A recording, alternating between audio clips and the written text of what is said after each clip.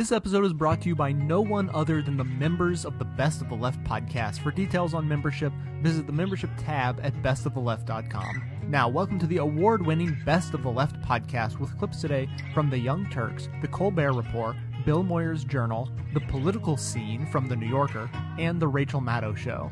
The bonus clip for today for our iPhone app users is from Ring of Fire.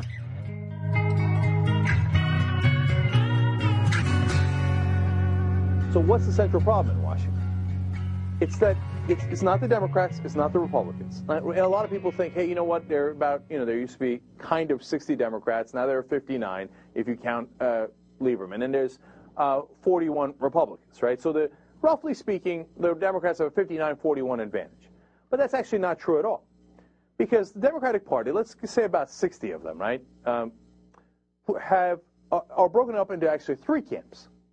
One camp is, fairly good progressives. Some of them are real strong progressives. Some of them are, will vary on issues, and sometimes if they're going to lose a vote, they'll take the campaign money anyway, et cetera. But they're pretty good progressives, about 20 of them, right?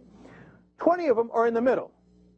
Their heart's in the right place. They want to vote progressive. If you put enough pressure on them, they will or they might, okay? But if it looks like there's any trouble at all, then they'll take the campaign cash, right? And then the last third of the Democrats are not progressives at all. They pretend to be progressives. They campaign as progressives. They tell the voters, oh, I'm on your side. I'm for the little guy. But they got no intention. They're actually Republicans. Now, you could say, no, that's not really entirely true, because on some social issues, for example, they'll vote with Democrats. So there's a difference between even those Democrats and the Republicans, and you'd be right. But on the corporate issues, they will always vote with the Republicans. Now, all 40, and then now 41 Republicans, they're all corporatists, okay? In the House, a couple of guys are not that are Republican. Of course, famously, Ron Paul. And he's an independent, and he really makes up his own mind. You could disagree with him on the issues, but he's nobody's sellout to corporate America, okay? But in the Senate, every single stinking one of them, of the Republicans, are corporatists. And then you got 20 Democrats who are absolute corporatists, right? So the largest party in the Senate, and the one that's holding up all the reform, is actually the corporatist party. And they have the supermajority. They've got 60 senators, and they're never going to get broken. That's why we need to do campaign finance reform, or at least call them out and show the American people, whether Democrat or Republican, how they sell out to special interests. That's our only hope. Otherwise, the reason we have gridlock, the number one problem with Washington, is because those guys, they don't want financial reform. They don't want health care reform. They don't want any of this reform. They want the health insurance companies, the drug companies, cap and trade. Hell no. The oil companies, the coal companies, the banks. It said they want all of them to make as much money as possible. They want to be able to loot the store at will. And if they're not making enough money with no regulation, no reform, no nothing, well, then they'll just directly take it out of the taxpayers like they did with the TARP program. The people in charge of Washington is that supermajority of 60 corporatist senators. That's the reality. And that's what they never tell you on TV. That's what they never tell you in the press, because that would be impolite. You would be trashing the senators. You would be being rude. And God forbid you should stop covering for them. So don't turn off your TV, man. They're never going to tell you the truth there. Every once in a while there'll be a story either on television or in print journalism, and I'll get excited. But look at this!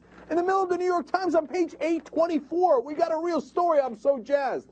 Once Rick Sanchez on CNN did a story where he's like, could it be that the politicians are taking money from these corporations and lobbyists, and that might affect their vote? And I'm sitting here going, of course it is. Rick, you're onto something. Roll with it, right? So from time to time, you'll get a tiny story that's headed in the right direction, but that'll get snuffed out. Overall, they think their job is to protect those sellout corporatist politicians. So that's what's actually happening in Washington.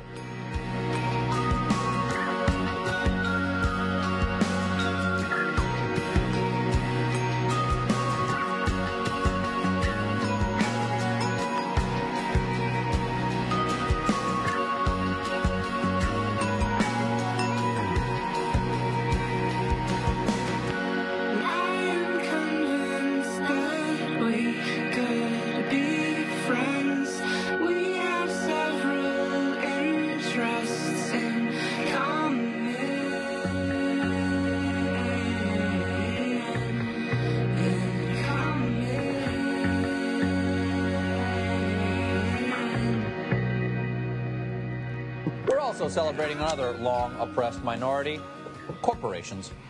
The Supreme Court recently ruled that corporations have the right to make unlimited contributions to political ad campaigns.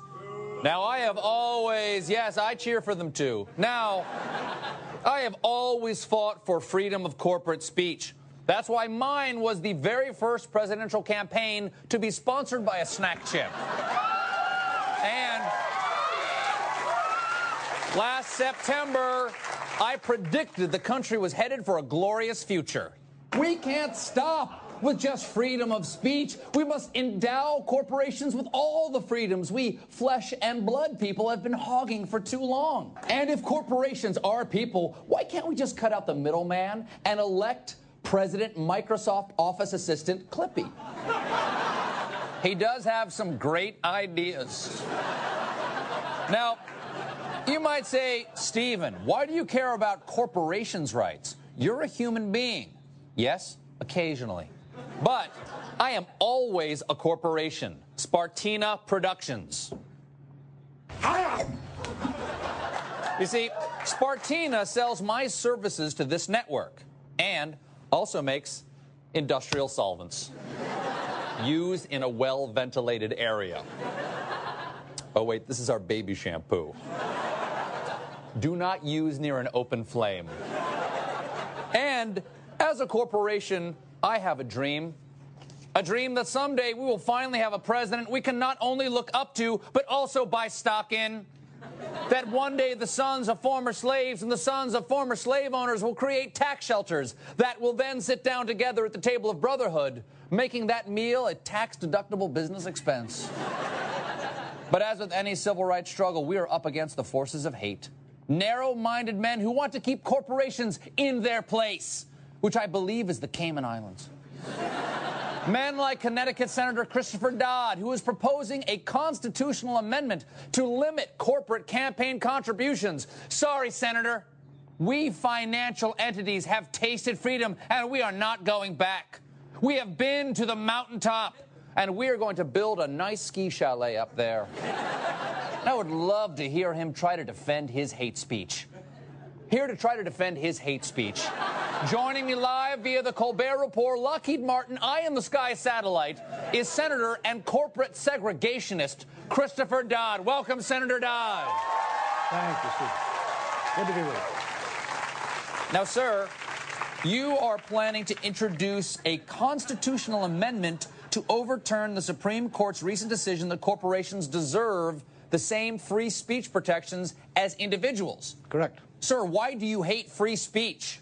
I love free speech. I just want to make sure everybody has an equal opportunity to be heard. And right now, you've got corporations that already control so much of the airwaves, and to give them what would amount to a Dolby, the Dolby Digital surround sound system would make it impossible for average citizens. That barber that you've often talked about who'd like to be heard as much as a corporation when it comes to their rights. So it's not depriving them of a right, it's merely trying to guarantee that the average citizen can be heard, and they're being heard less and less today. Why can't the average citizen spend $10 million to get their agenda furthered in a television ad? Nothing's stopping them from doing that, sir. If they're a candidate, they can be, and people do that all the time.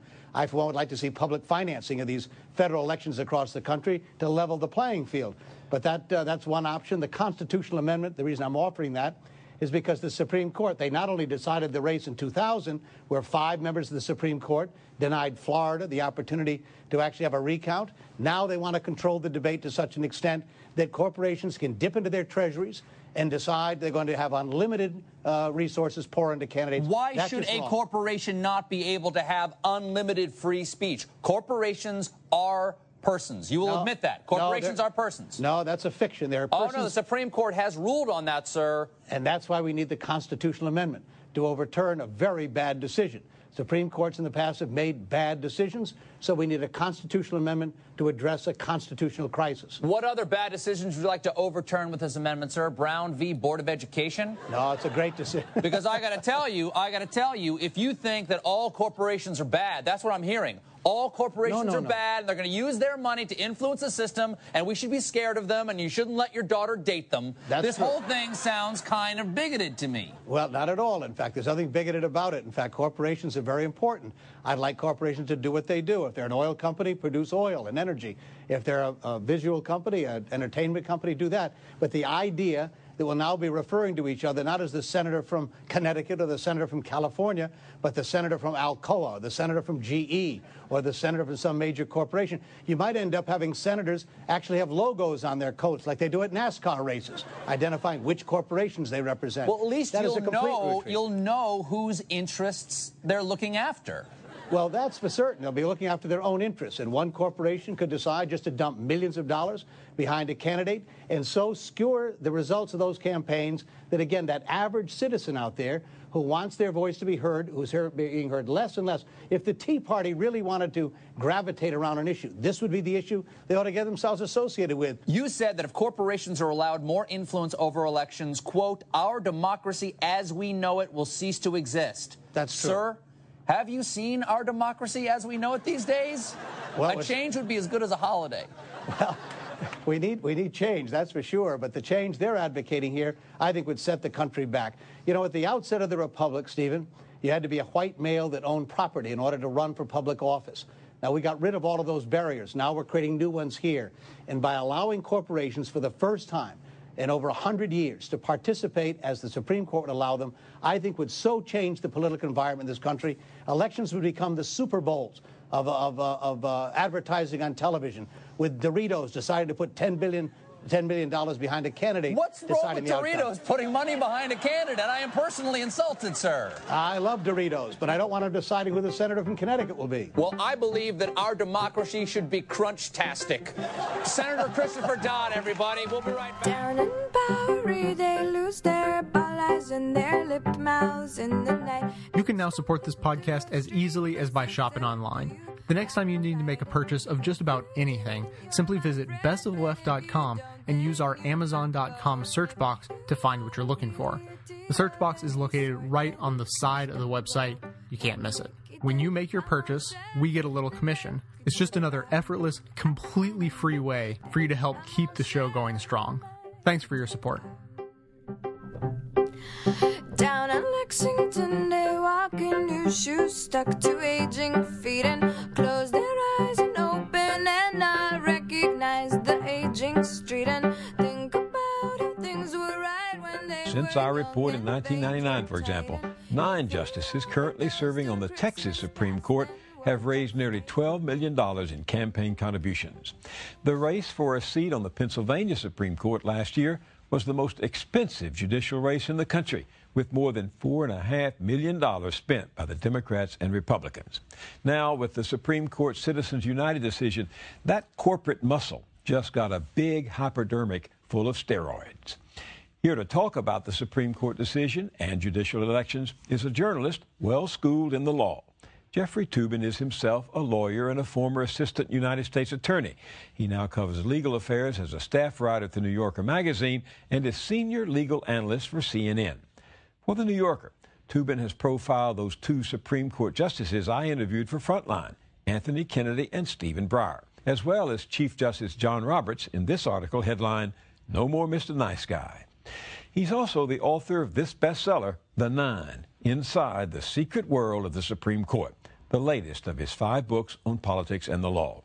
I've said this before in the name of full disclosure, and I'll say it again.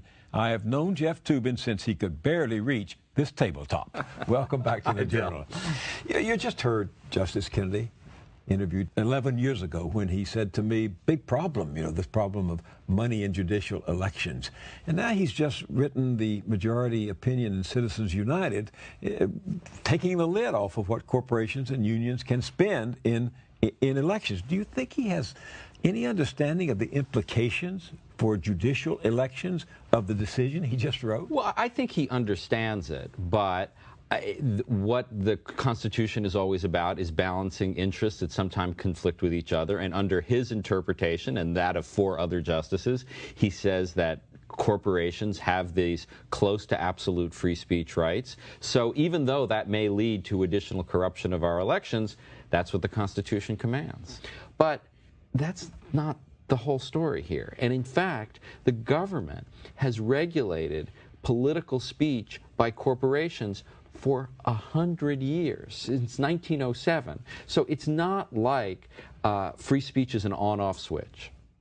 We have lots of people in our society who have some free speech rights, but not complete rights. Students, prisoners, government employees. They all have some free speech rights and not others. Corporations. But to participate in the political process, there have been limits for decades, and that hasn't been a problem until now. What do you think this recent decision means for judicial elections in particular? Well, I think judicial elections are really the untold story of Citizens United, the untold implication. Because when the decision happened, a lot of people said, okay, this means that Exxon will spend millions of dollars to defeat Barack Obama when he runs for re-elections. I don't think there's any chance of that at all. That's too high profile. There's too much money available from other sources in this race, in a presidential race. But judicial elections are really a national scandal that few people really know about, because corporations in particular, and labor unions to a lesser extent, have such tremendous interest in who's on state Supreme Courts and even lower state courts, that's where they're going to put their money and their energy, because they'll get better bang for their buck there. Well, I know you don't read minds, but is Kennedy unaware of what this could mean for what he just said, the integrity of our judicial system? Well, he's more aware than practically any justice on the court, because just last year he wrote an opinion about the abuse of money in judicial elections. That was the West Virginia case where he said a Supreme Court judge in West Virginia must recuse himself, remove himself from deciding a case involving a campaign contributor who'd given $3 million to the judge's campaign. Right. I mean, the facts in that case were so egregious that the court, which really doesn't like to get involved in specific races, couldn't look away. It was so awful. As you said, there was a $50 million judgment against a coal company. The CEO of that coal company, knowing that case was coming up for appeal, knowing how divided the court was, put $3 million of his own money into supporting one candidate. That candidate won. That candidate was the deciding vote in the case. And the losing side said, look, this is a violation of the law, a violation of due process of law. And the Supreme Court, in an opinion by Justice Kennedy, said the appearance of that justice in that case was just so bad, even though they couldn't prove he'd been effectively bribed, they overturned the case. What Justice Kennedy said, by the way, just one line in the Citizens United case, he said that it's important for the judge to recuse himself, but it's also important that we not limit the political speech of the person who is contributing to his campaign. So he's making some kind of distinction there. Well, you know, again, apparently, to use a famous phrase associated with the Supreme Court, you know, he knows it when he sees it, like, what's too much of a campaign contribution? You know, when does the money get so egregiously out of whack that you have to, the judge has to recuse himself? But, you know, the logical extension of that argument is that they should all recuse themselves, and obviously we can't have a system like that. So that's why, though the West Virginia case is illustrative, recusal is only an answer in a handful of cases. It's a systemic problem, not an individual problem. What do you think, as an attorney and as a journalist, about that decision, the Citizens United decision? One of the things about what it used to mean to be a judicial conservative was that you believed in judicial restraint. You believed in judges deferring to the elected branches of government whenever possible. George W. Bush always used to say, I want judges who interpret the law don't legislate from the bench. This was judicial conservatism in an activist mode. Because here, this was Citizens United was evaluating the McCain-Feingold bill, a big part of it, which was passed by Congress very recently, signed by President Bush. 2002, in fact. Right. Signed by President Bush. Parts of it had been approved by the Supreme Court before, but the conservative majority said, we know better. When you had justices like John Marshall Harlan, who was appointed by President Eisenhower, or Justice Potter Stewart, who was also appointed by President Eisenhower, they did believe in backing away from what the legislative branches did. This seems a much more agenda-driven conservatism, where if the legislature doesn't do what they want and interpret the Constitution the way they want, they are going to impose it. And that's what's so striking about this opinion, is that this is exactly what liberals used to be accused of doing, which is rewriting the laws to favor the side that they want. But here you have supposed conservatives doing it. Oh, sweetness, sweetness, I was only joking when I said by rights you should be bludgeoned in your bed. And now I know how Joan of Arc felt. Now I know how Joan of Arc felt. As the flames rose to her Roman nose and her Walkman started to melt.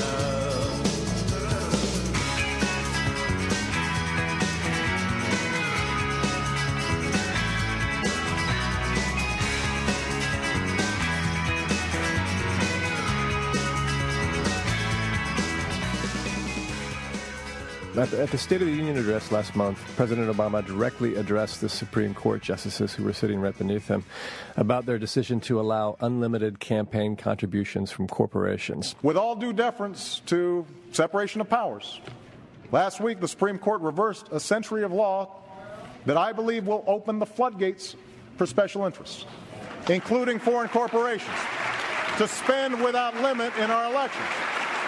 And he called on Democrats and Republicans to pass a bill to counter the effects of the Supreme Court's decision. Ryan, is anything happening there? From what I can tell, it doesn't seem like a high priority. A lot of the stuff that's out there seems to, from what I can tell, run into the constitutional issues that the Supreme Court has already raised. There's one fairly clever idea floating around, and that is that if these corporations run ads attacking or supporting candidates, that at the end of the ad, you'd have a face of presumably of a white male come on and say, I'm the CEO of Exxon and I approve this message. The idea would be to force companies that do this to identify themselves and to make it clear whose interest is being served.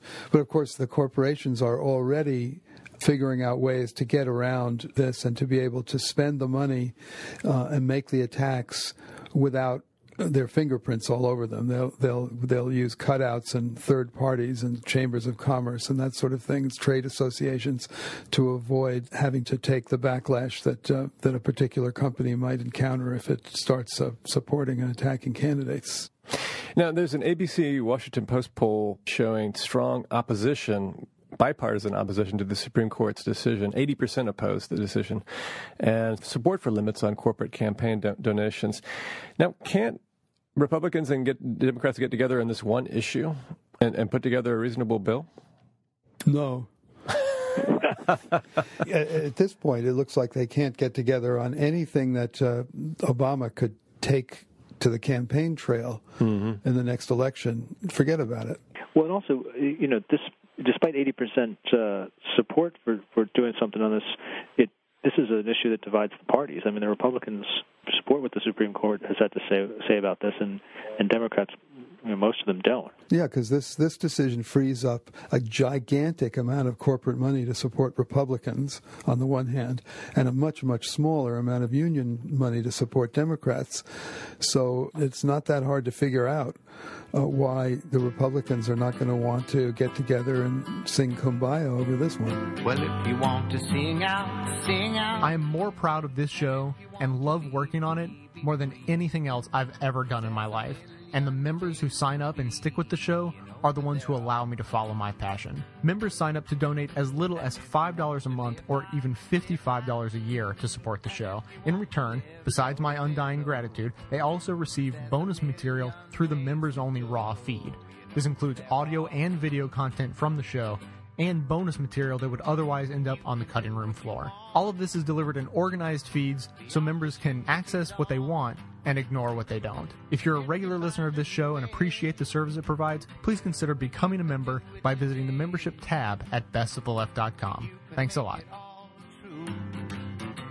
This majority did not have to resolve this case this way. It could have resolved the Citizens United case very narrowly on whether that Hillary, the movie film, could have been denied access to cable channels before the election.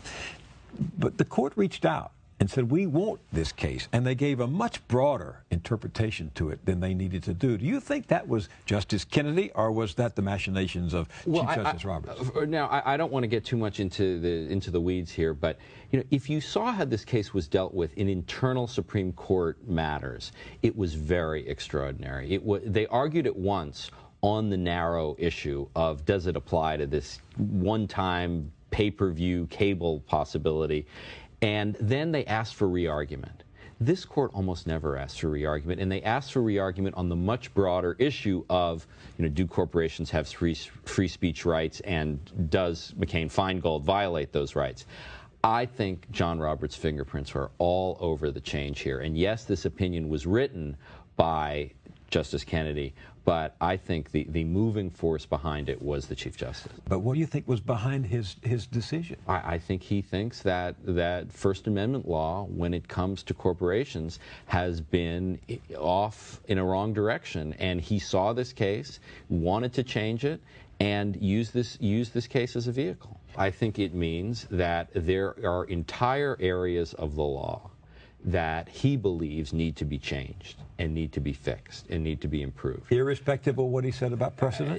I think the words will live in infamy that he said in his famous opening statement at his confirmation, where he said, I'm just like a baseball umpire. I don't make the rules, I just call balls and strikes. And he talked about his love and respect for the rule of precedent. Nobody ever went to a ball game to see the umpire.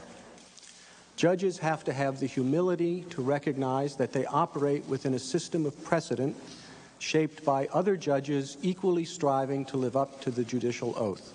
He's got an awfully expansive view of what baseball umpires do. He's acting a lot more like the commissioner of baseball than an umpire. Because if you look at all these areas, he's trying to make big changes. He's now been on the court for a substantial amount of time, almost 5 years.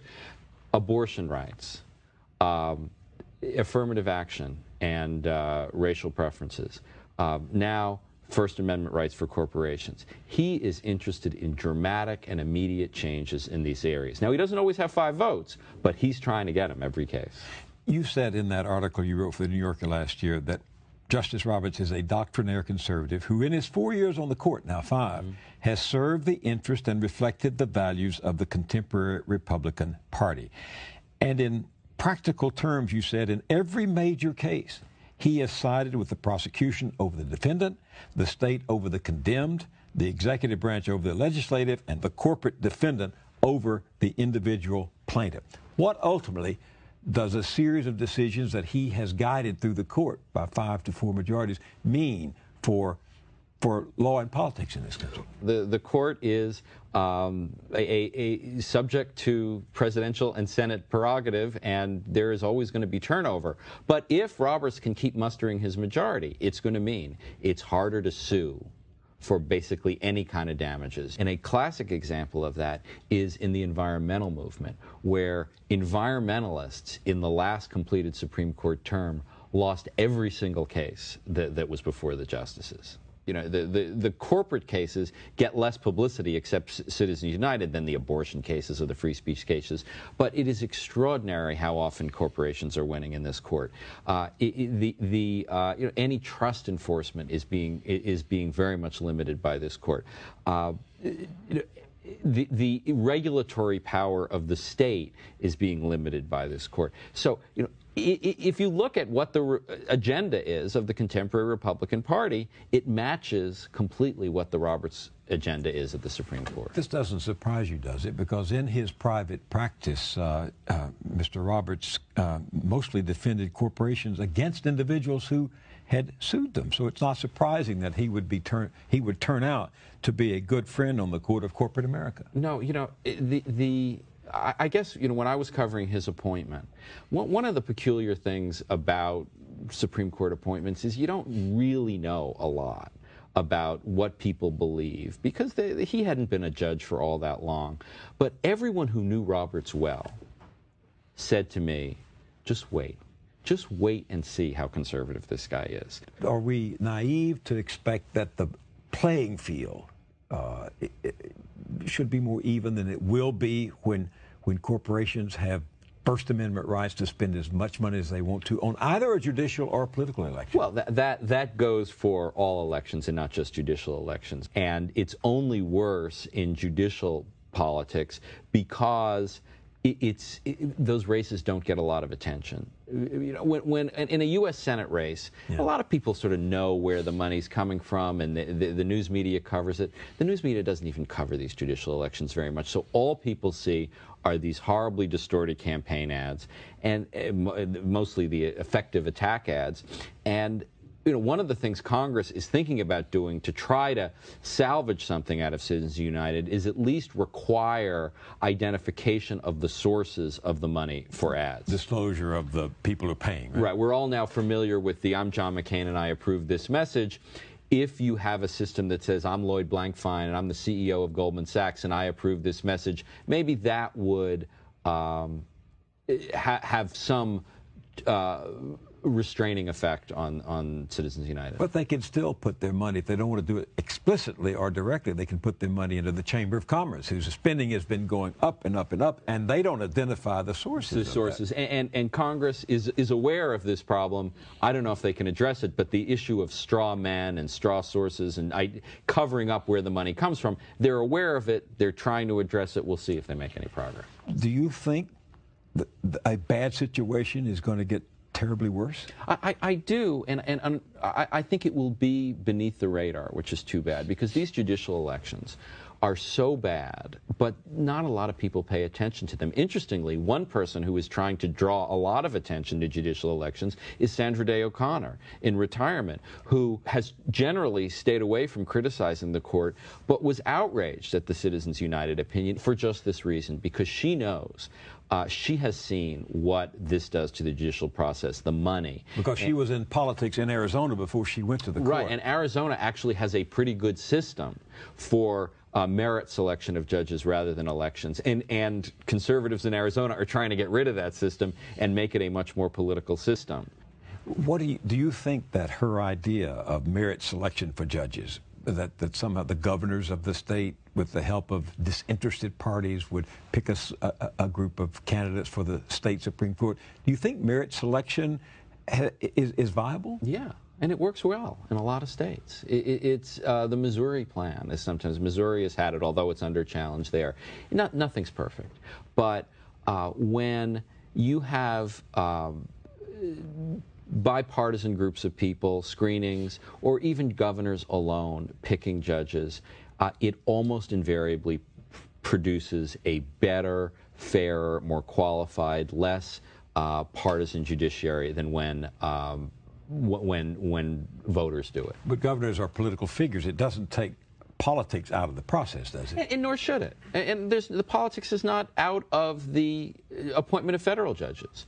But there is a tradition of excellence among federal judicial appointees, and I think that's true of Democratic and Republican nominees alike. There's a tradition of eminence in the community that is required before you get that nomination. And I think in states where governors pick, look, nothing is perfect, but by and large, it's a better system than elected judges. Will someone please call a surgeon who can crack my ribs and repair this broken heart that sure deserted for better company? I can't accept that it's over, and I will block the door like a goalie tending the net in the third quarter of a tied game rivalry. So just say how to make it right, and I swear I'll do my best to comply. We begin tonight with today's dramatic, high-energy, rah-rah return of campaign trail Barack Obama. So long as I have the privilege of serving as your president, I will not stop fighting for you. I won't stop fighting to make sure there's accountability in our financial system. I'm not going to stop fighting until we have jobs for everybody. I'm not going to stop fighting to give our kids the best education possible.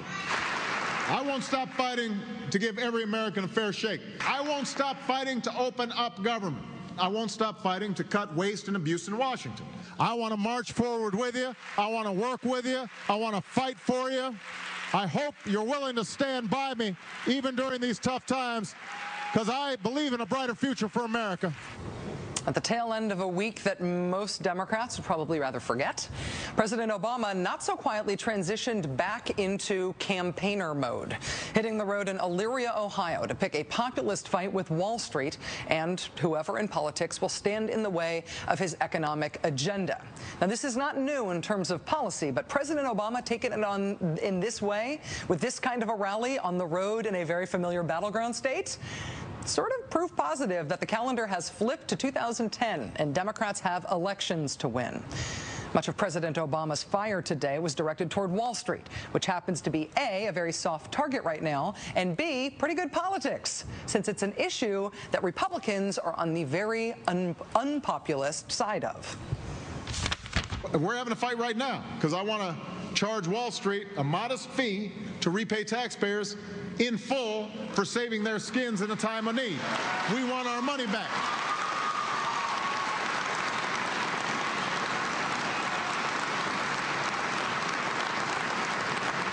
We want our money back. And we're going to get your money back every dime. Each and every dime. Who would be opposed to something like that? Well, after President Obama introduced the idea last week, Republicans slammed it as an Obama tax. A tax that, quote, will only drain capital from the financial system. Quote, how are you going to tax banks and expect them to lend more is frankly lunacy. Scott Brown, Mr. Populist, Mr. I Drive a Truck, campaigned against President Obama's bank fee. The poor banks, poor Wall Street. Thank goodness Republicans are there looking out for them. Otherwise, they might have to pay back the taxpayer money they were given. This isn't hyperbole. Republicans literally have positioned themselves against getting our money back from the banks. They're standing up for the poor, beleaguered Goldman Sachs of the world against the mean taxpayers. Yet Republicans are so cocky about their chances in 2010, I'm not sure they've thought through how this one's really going to sound on the campaign trail this year. President Obama today pointed out yet another legislative fault line separating Democrats and Republicans quite sharply. So long as I'm president, I won't stop fighting to protect you from the kinds of deceptive practices we've seen from some in the financial sector. That's why I'm fighting for a tough consumer financial protection agency to protect you against those hidden overdraft fees that can make a single ATM withdrawal cost $30. Yeah, who would be against a consumer financial protection agency? I mean, who thinks it's cool for an ATM withdrawal to secretly cost you $30 because banks have become fine print rip-off artists? At a time when banks and credit card companies are about as beloved as an alligator in a duck pond, who would want to campaign against something like this? Which costs banks really nothing, but it does protect citizens from the infuriating ways that we've all been ripped off by banks. Meet Republican Senator Mike Johanns. He sits on the Senate Banking Committee. He's against it. He, just like his Republican colleagues, he is against the banks and credit card companies' no ripoff bill. He calls it a potential power grab over the nation's economy. The top Republican on the House Banking Committee is also against it. Republicans are positioning themselves on economic issues for 2010 as siding with big business and banks and Wall Street on every major proposal for legislation. And that is the political equivalent of a glass jaw. And the White House today suggested and demonstrated how Democrats could take swings at that glass jaw. But you don't win a campaign in America today just by appealing to your base, just by saying the other guys have it wrong. You have to appeal to independents. And this year's flavor of independent, for better or worse, for richer or poorer, leans libertarian. So for the prospects for Democrats attracting independents in this year's campaign, there is the issue of taking on Wall Street. And Dems also have to thank the Supreme Court. Yesterday's radical Supreme Court ruling opens up the floodgates for unlimited corporate spending on campaigns. It says big business can spend as much money as it wants to trying to defeat one candidate or another.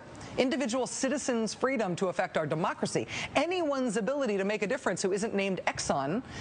Consider yourself squished under the heel of special interests and the nation's most rich and powerful companies. And Republican politicians are all in favor of it.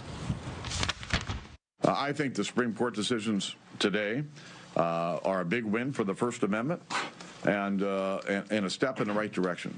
Well, let the American people decide how much money is enough. Exxon wants to spend $10 billion. You have the right to spend $10 billion. Republicans have been rejoicing in this Supreme Court ruling because it likely means that big business will have an even larger megaphone to defeat their traditional Democratic opponents. And while elected Republicans are psyched about this, I'm not sure that the libertarian-minded independents the Republicans thought they had all locked up for this year are going to be so psyched about this.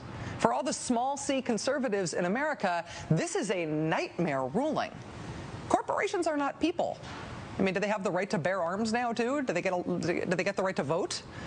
No, they're business entities, which as aggregators of capital have an unfair advantage over citizens and their ability to buy influence in campaigns. That's why corporate politicking was limited before, to preserve individual freedom to make a difference in politics. This is a century of settled law and multiple Supreme Court precedents swept away in this radical decision. And there is a partisan wash over the reaction to this ruling so far, I think because it was the conservative justices who made this ruling. But if there really is a libertarian, freedom-based resurgence in small C conservative politics in America, and in independent politics in particular, if this rallying cry for personal freedom, individual freedom, is for real, and not just some AstroTurf branding on what's really a corporate agenda, like they keep assuring us, then these folks in the streets are not going to be psyched about the power that corporations were just handed in politics, quite literally at the expense of individual freedom. Citizens, real people. This might be great for the business wing of the establishment, right, of establishment party politics, but this is deadly for everyone else's political power. And some principled conservatives are already starting to figure this out. And yet, elected Republicans are lining up behind it. Republicans are celebrating it as a big win. And that is a huge political opening for President Obama and the Democrats. That is an aces-high political royal flush for Democrats if Republicans stay with this corporate agenda, and if Obama and Democrats can define themselves as the people who are going to save the country from greedy Wall Street and from this Supreme Court-imposed disaster for individual freedom. That's if President Obama can define himself as the guy who's against this Supreme Court ruling, if Democrats can define themselves as the one who will fix it. Can they fix it? Last night, Barney Frank, chairman of the House Financial Services Committee, told us that he thinks they can. Corporations are not natural beings. They only exist by law. That's why it was so odd that the court found that they had this constitutional right. But what we can do that's perfectly statutorily possible and constitutionally, I believe, unassailable, is to impose restrictions as a matter of corporate law on what corporations can do. They are given special treatment. They have liabilities that are limited. They have all kinds of privileges. We have traditionally conditioned those privileges on rules. And I talked today to a couple of my colleagues, and when we get back in on in session, I'm going to designate a couple of my colleagues on the Financial Services Committee to begin working to prepare a package of legislation that will put some restraints on this. I wonder where the Republicans on the committee will be on it when it comes before them.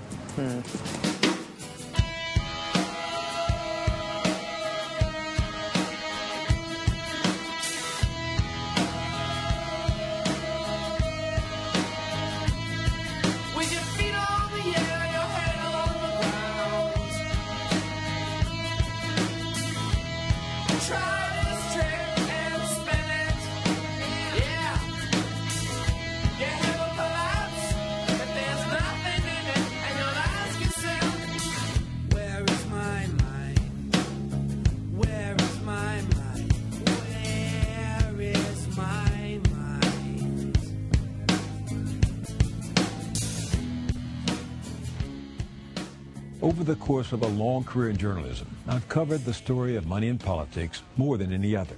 From time to time, I've been hopeful about a change for the better. But truth is, it just keeps getting uglier every year. Those who write the checks keep on buying the results they want at the expense of the public. As a reputedly self-governing democracy, we desperately need to address the problems that we've created for ourselves. But money makes impossible the reforms that might save us. Nothing in this country seems to be working to anyone's satisfaction, except the wealth machine that rewards those who game the system. Unless we break their grip on our political institutions, their power to buy the agenda they want, no matter the cost to everyone else, we are finished as a functioning democracy. In this, I am sympathetic to the people who show up at Tea Party rallies asking what happened to their jobs, their pensions, their security, the America they believed in. What's happened, says the political scientist Sheldon Wolin, is the increasing cohabitation of state and corporate power. This is why I find the Supreme Court ruling so preposterous and ominous. 5 radical judges have taken a giant step toward legitimating the corporate takeover of democracy. One person, one vote? Stop kidding yourself. As I once heard a very rich oilman tell Congress after he paid $300,000 to the Democratic Party to get a moment of President Clinton's ear, money is a bit more than a vote. The huge sums of money that already flood our elections will now be multiplied many times over, most likely in secret. Just this week, that indispensable journalistic website, TalkingPointsMemo.com, reported that an influential Washington lobbying firm is alerting corporate clients on how to use trade associations, like the Chamber of Commerce, as pass-throughs to dump unlimited amounts of cash directly into elections. They can specifically advocate or oppose a candidate right up to Election Day, while keeping a low profile to prevent public scrutiny and negative press coverage. We'll never know what hit us, and like the Titanic, we'll go down, but with even fewer lifeboats. Turn this boat around. We're starting to go down. But it begins to rain. You forgot the it stains. Thought it was a drought.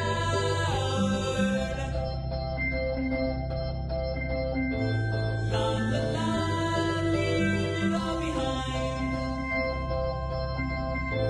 La la la, see the fire.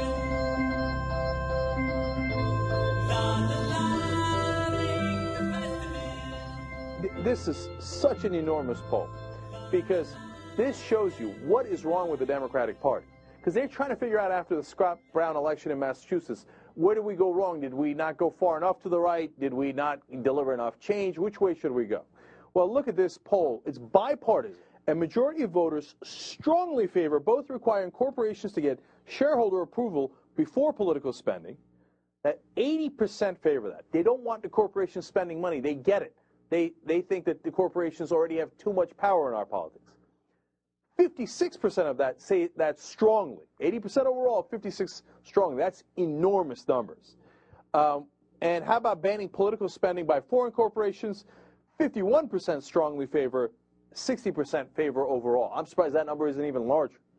So how about the Fair Elections Now Act? That's being proposed by Congressman Larson in the House, for example, and Dick Durbin is involved in the Senate. And that calls for public financing of campaigns. Now, Republicans should theoretically be against that because their leadership is against it because they love collecting money from corporate America. But when you ask the people, that's not the answer you get. By a 2-to-1 margin, 62% to 31%, giant numbers. What they say is we should set up a public campaign system. And in the poll, so remember, it's both sides are involved in the poll. They asked the question, but here are the downsides to setting up a public financing of campaigns. Do you want to give politicians your taxpayer money, et cetera? And people are like, yes, I do, because I don't want to get them getting it from corporate America. 62 to 31, we should do public financing. That's a huge number. And how about Republicans? 50% of Republicans said, yes, we should do public financing of campaigns. Now, 40% oppose it. So more Republicans in favor of public financing, which is supposed to be a quote-unquote liberal position. But it's not a liberal position. Because like I say on this show all the time, why do Republicans want to get robbed? They don't want to get robbed either. They don't want the pork barrel spending. They don't want the corporate lobbyists to come in there and take the money because they grease the politicians. Nobody wants that.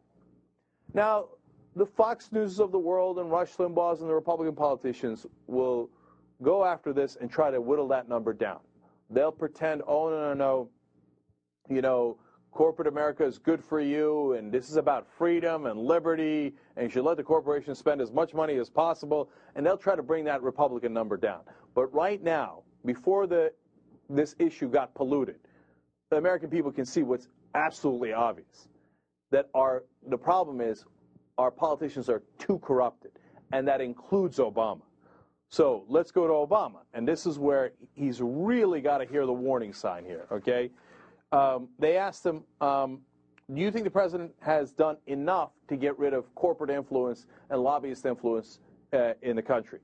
56% of respondents say Obama has not done enough to reduce the influence of special interests, while just 35% say that he has, quote, made an effort to reduce the influence of special interests.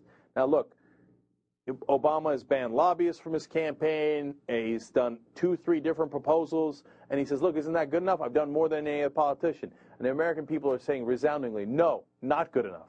Because we can still see you making the deal with Big Pharma, the drug companies, health insurance companies, you know, every kind of company that is, they're getting a deal from the White House. The banks, etc., Wall Street, everybody's getting a deal. It's plain as day. Obama, what are you doing wrong? You're not going after the establishment enough. You're not going after the lobbyists enough. The American people are screaming it to you. You got to be able to listen to them. So if he doesn't turn it around and say, all right, look, I'm sorry, I meant to deliver change. And the way you deliver change is not by listening to the lobbyists, not by cutting deals with the drug companies or with the banks, and it's not by cutting deals with the Republicans who say, in another story we're going to get to soon, they say, we want to be on Wall Street's side. We want to take Wall Street's money. If you cut a deal with the Republicans, you're not giving enough change. You need to get rid of the lobbyists that the Republicans represent. How much of this does Obama have to see before he changes direction? And by the way, the Fair Elections Now campaign, you got the wind at your back. The problem, again, is that these guys have bought and sold. If they listen to the American people, you got 80% of the American people on your side. You should be able to pass that like this. But you can't pass it. Why can't you pass it through Congress? Because they're already bought by the lobbyists, Republicans, and a lot of the Democrats. We have to change the system, and we got to find a way, and we got to fight hard. And the guy who's supposed to be fighting the hardest for us is Obama. I hope he gets that message. You know, some people, they just won't understand, or just won't understand these things. Thank you for your message, but I don't understand, or I just won't understand these things.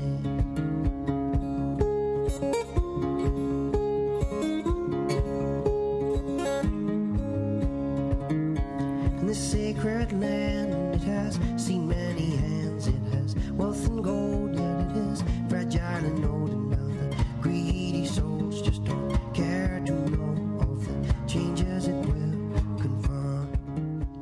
When it comes to corporate sponsorship, I have always been a trailblazer. In fact, that statement was sponsored by the Portland Trailblazers. Trailblazers, they're great. And I believe when historians look back at the coming corporate sponsigarchy, they'll start with my 2008 presidential campaign. Jim, my candidacy will be officially known as the Hail to the Cheese Stephen Colbert Nacho Cheese Doritos 2008 presidential campaign.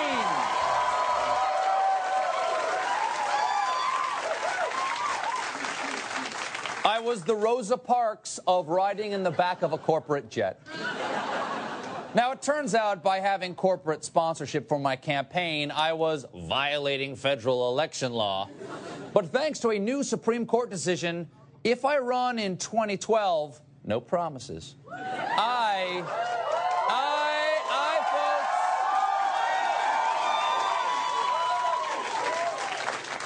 I am going to leave my competition in the dust, the nacho cheese dust. And here's why. The U.S. Supreme Court today overturned laws on the books for nearly a century and ruled that corporations can spend freely now on political campaigns. Those who like this decision say it's a victory for free speech. Those who don't say campaigns will now be drowning in corporate cash and influence. Drowning? Yes, unless you have lifesavers. Lifesavers. They're great.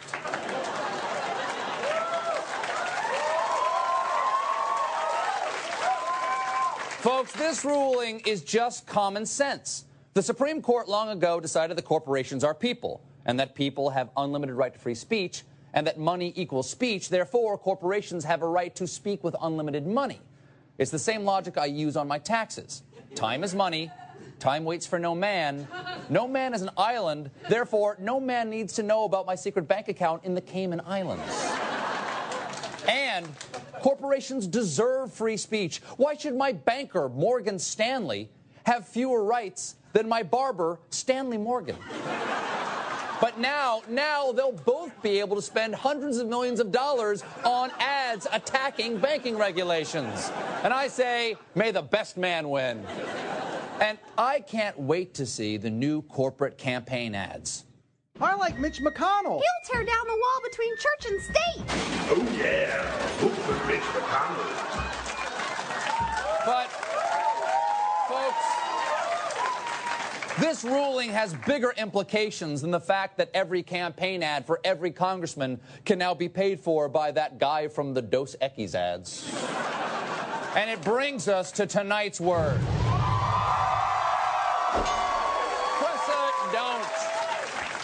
Ladies and gentlemen, I believe in America's legal system, except when it makes rulings I don't like. And, folks, far too often, we are stuck with those bad decisions thanks to a legal maxim known as stare decisis, which means maintain what has been decided in Latin. I wonder which wise Latina came up with that one. Now, stare decisis is the principle that overturning previous decisions should be avoided because it will lead to chaos. You see, every time a new justice is appointed, the Constitution's meaning would change according to that justice's whims. Or in the case of Clarence Thomas, the whims of the guy next to him. But that means letting judges who have been dead for 100 years tell us how to live. Who the hell is Oliver Wendell Holmes to tell me what's constitutional? Also, who the hell is Oliver Wendell Holmes? Now, thankfully, Chief Justice John Roberts has a brilliant legal strategy to get around following precedent. Not following precedent. Folks, this legal decision to allow corporations unlimited campaign funding reversed 100 years of precedent. But Roberts pointed out that that was okay because one of those Supreme Court precedents from 1990 had 2 spirited dissents, and that undermined its ability to contribute to the stable and orderly development of the law, especially when the 2 spirited dissenters from that case are sitting right next to you. Are they still there? Oh, no. And, folks, there is ample precedent for ignoring precedent, like Bush v. Gore, which stated that their decision in that case was limited to the present circumstances only. Or to put that in layman's terms, we're only going to try heroin once. So, to recap, according to Chief Justice Roberts, any Supreme Court decision that was not unanimous is now in question. Now, folks, I believe this is great news because there were spirited dissenters in the decision on Miranda rights. So hopefully soon, cops will have to say so much less when they arrest someone. Also, remember, Roe v. Wade wasn't unanimous. So, ladies, prepare for your rights to be re-examined by these 5 feminists. And there was also dissent in the ruling that prohibited the death penalty for minors, which means kids, you better behave. The quiet corner soon may have lethal injection. But remember, there is one court case with spirited dissent that we must uphold. This one. Because future courts must respect Justice Roberts' decision that he doesn't have to respect previous decisions. Otherwise, if Roberts dies, say by drowning in his own deep blue eyes, and Barack Obama then appoints a liberal, the new court could simply overturn the precedent that we can overturn precedent. And that would be a terrible precedent.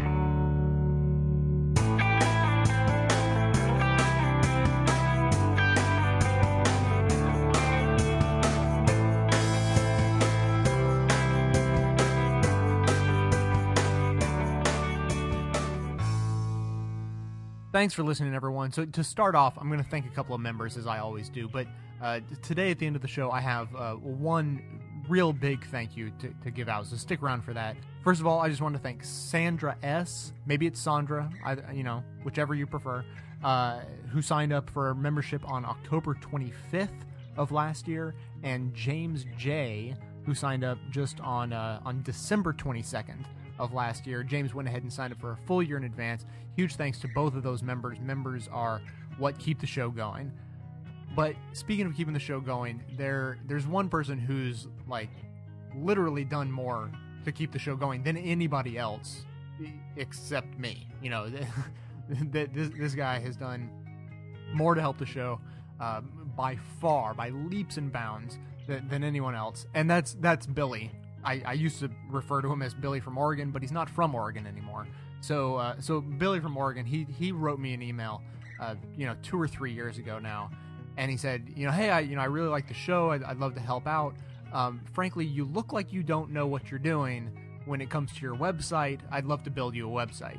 Or, I'm totally paraphrasing, but it was something kind of along those lines. So he basically volunteered to build me a website, which he did. Then, a long time after that, we totally revamped the website. He totally redesigned it. And so, about 90% of what you see on the website is his doing. And I think it looks great.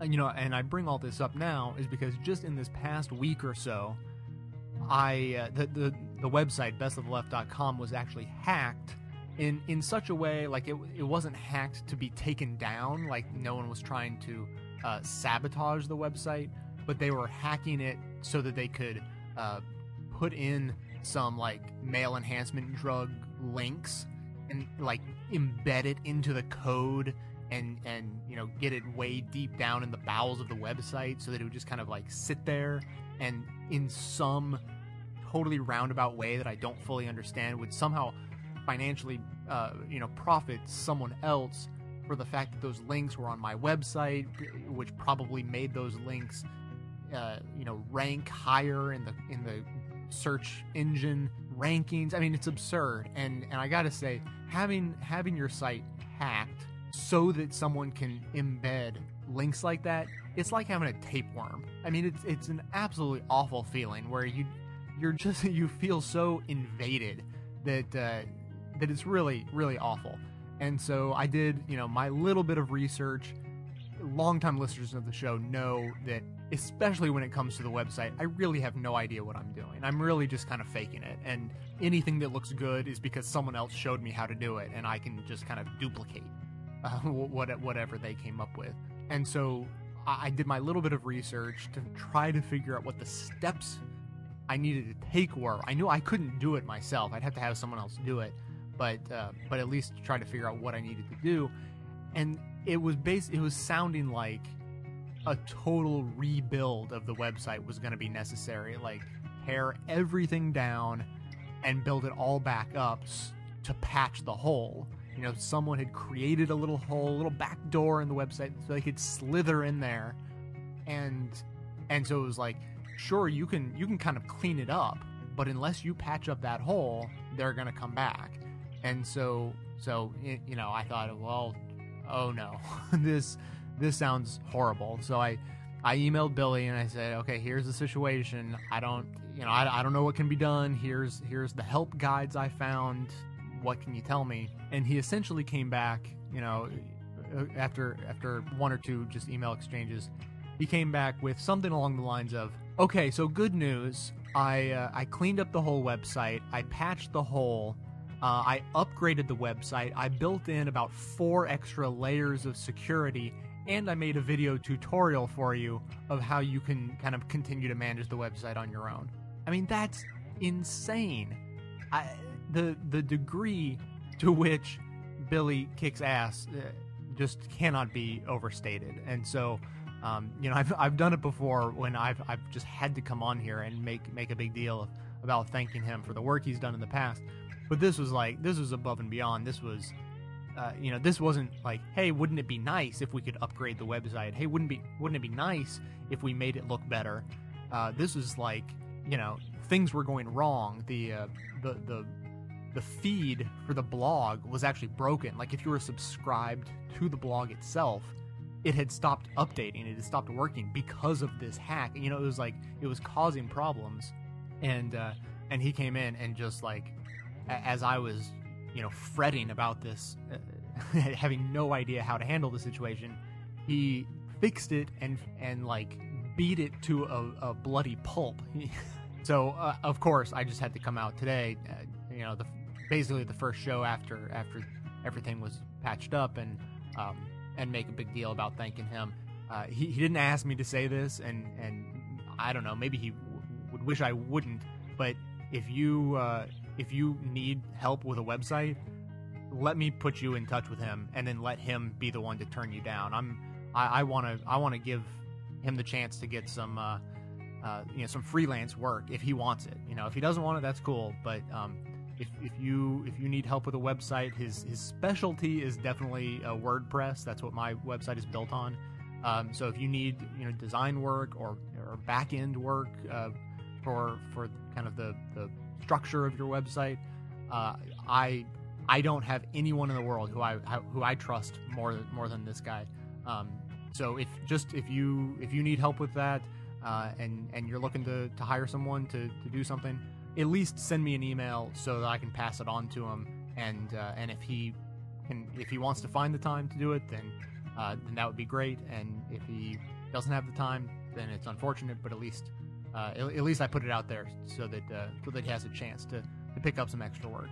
That's all I got for today. I hope you continue to support the show by spreading the word to all of your friends, at least 5. All of the details on how to support the show are on the now hack-free, worm-free, male enhancement drug links embedded deep in the website, free, bestoftheleft.com, at the support box right on the right side of the website. So check that out. If you listen to the show but you're not subscribed to it, please check out the website. There's a subscribe box and then a little link for more options. So if you're not into the iTunes or kind of the standard fare, we got like 8 different ways to subscribe to the show. So check that out. Whether it just be subscribing to the blog if you're into blogs, or getting an email every time a new show comes up. Check that out so you can make sure you don't miss a single one, especially since next month we'll be increasing the number of shows to 10 a month instead of just 8 as it is right now. You can also find the show on Twitter and Facebook, and links to all the music and sources are always going to be listed in the show notes on the blog. So coming to you from inside the Beltway and border, yet outside the conventional wisdom of Washington, D.C., my name is Jay, and this has been the Best of the Left podcast, delivered to you every Wednesday and every weekend. Thanks only to the members and donors from bestoftheleft.com. Fine lines now black and white, 'cause you took apart a picture that wasn't right.